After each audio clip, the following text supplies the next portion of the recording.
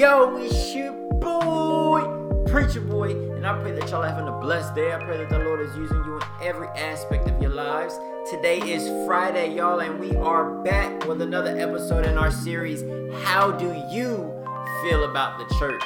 But before we get started into this week's episode and different perspective, we always got to open up with a little word of prayer. So, Father God, in the name of Jesus, God, we come before you again, dear God. We thank you for another day, dear God, a day that wasn't promised, but you saw fit to bless us with, dear God. God, we thank you for bringing us through another week, dear God, a work week, school week, whatever week we may have had. God, we thank you for bringing us through, dear God. We thank you for protecting us on this week and continuing to bless us even when we're undeserving, dear God. Dear God, I ask that you have your way on today's episode, dear God. Allow something to be said that resonates on the heart of your people, dear God, and allow them to do better than what they did on yesterday, dear God. Allow us to continue to pushing forward, dear God, and doing better, dear God, and constantly checking ourselves and constantly pointing out the areas that we're weak so that we can be better on tomorrow and later on in life, dear God. I ask that you continue to show us what we need to do and how we need to do it, and have your way like never before. It's in your son Jesus' name that I pray. Ask him for the forgiveness for all our sins. Amen and amen. Like I said, we are back with another episode of Chats with Preacher Boy, and this week we have someone new on the podcast. I met him probably a few months ago, and he's going to be speaking from the perspective of someone who isn't really religious, but more so spiritual, and he's going to give you his take on how he feels about the church. So y'all take a listen. So today we got my brother EJ here, and he's going to speak from the perspective of being someone who is more so spiritual versus being based on a religion. So, but before we get into how you feel about the church, tell the people a little bit about yourself. Introduce yourself to the people. So my name is EJ. Some people call me Ed, some people call me Tony. I have like a million different names, but yeah, I'm here. I'm a podcaster too, so this is my first time being, on the opposite side of the camera, so it'll be interesting, but I'm excited. And with that being said, he mentioned he got a podcast. It is Wind Down with Tony. Am I right? Wind Down with Tony. So y'all be able to see his little his podcast logo and stuff here. Make sure y'all tap in with him. He's coming back. He's about to start back up real soon. So be looking forward to that. Nevertheless, how do you feel about the church, the Christian church in itself? How do I feel about the Christian church? So, I grew up going to church. It was, every now and then. It wasn't anything that we did every single Sunday. But, at one point in our lives, we were going a lot, and then it stopped, and then we were going a lot, and then it stopped. And we were just trying to find a church home. And I remember being in church and just never really feeling welcomed. And I don't know if that's because we bounced around and people are getting to know you more, but I never really felt like I don't know, it was, I don't know, the atmosphere was always just off to me. There was one church that we did start to go to that was non-denominational, Church of Christ, and that was probably the best experience that I had in the church. And what I liked about that preacher was that whenever he would start preaching his sermon, he would bring out a whiteboard and a dry erase marker, and he would turn around to the congregation and he would say, "Where y'all pen and paper at?"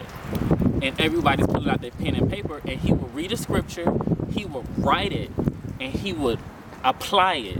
And I was like, oh my, this is so, he was actually teaching. It's one thing to get it behind the pulpit and, just do scriptures and talk and, emoticons and stuff like that, but you have to make sure that your audience understands what you're talking about, because from the King James version, and other versions, we really don't understand the language, and so he did a really good job doing that, and I love that. And if I were to get back into the church, I would definitely go back to Church of Christ, non-denominational.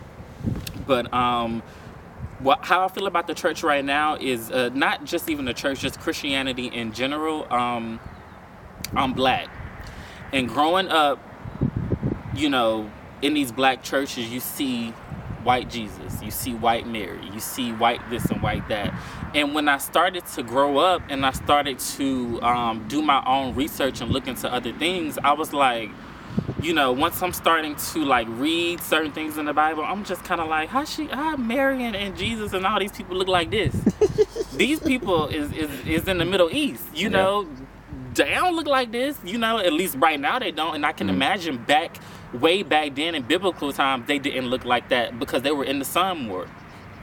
And so, right now it's just kind of like, I don't believe that my ancestors, Black Africans, would see and read this and be like, oh yeah, like, this is, our Father, like this is our Creator, this is, our healer and stuff like that, because logically it just doesn't make sense, for Africans, real Africans to believe in someone who doesn't look like them. Mm-hmm. And so that's where I am with the Christianity right now. I do believe in God. Mm-hmm. I'm still trying to like navigate things in the Bible and understand things more, because it's all up to your own interpretation. Mm-hmm. And so you might read a scripture and interpret it different than the way I interpret it. Does that make it wrong? No, I don't think it makes it wrong. It's my interpretation. And so in the Bible being translated so many times down the line, there's a break in communication, and I do believe that religion is a social construct. Mm-hmm. Even though it's a social construct, I do believe Christianity, for the most part, promotes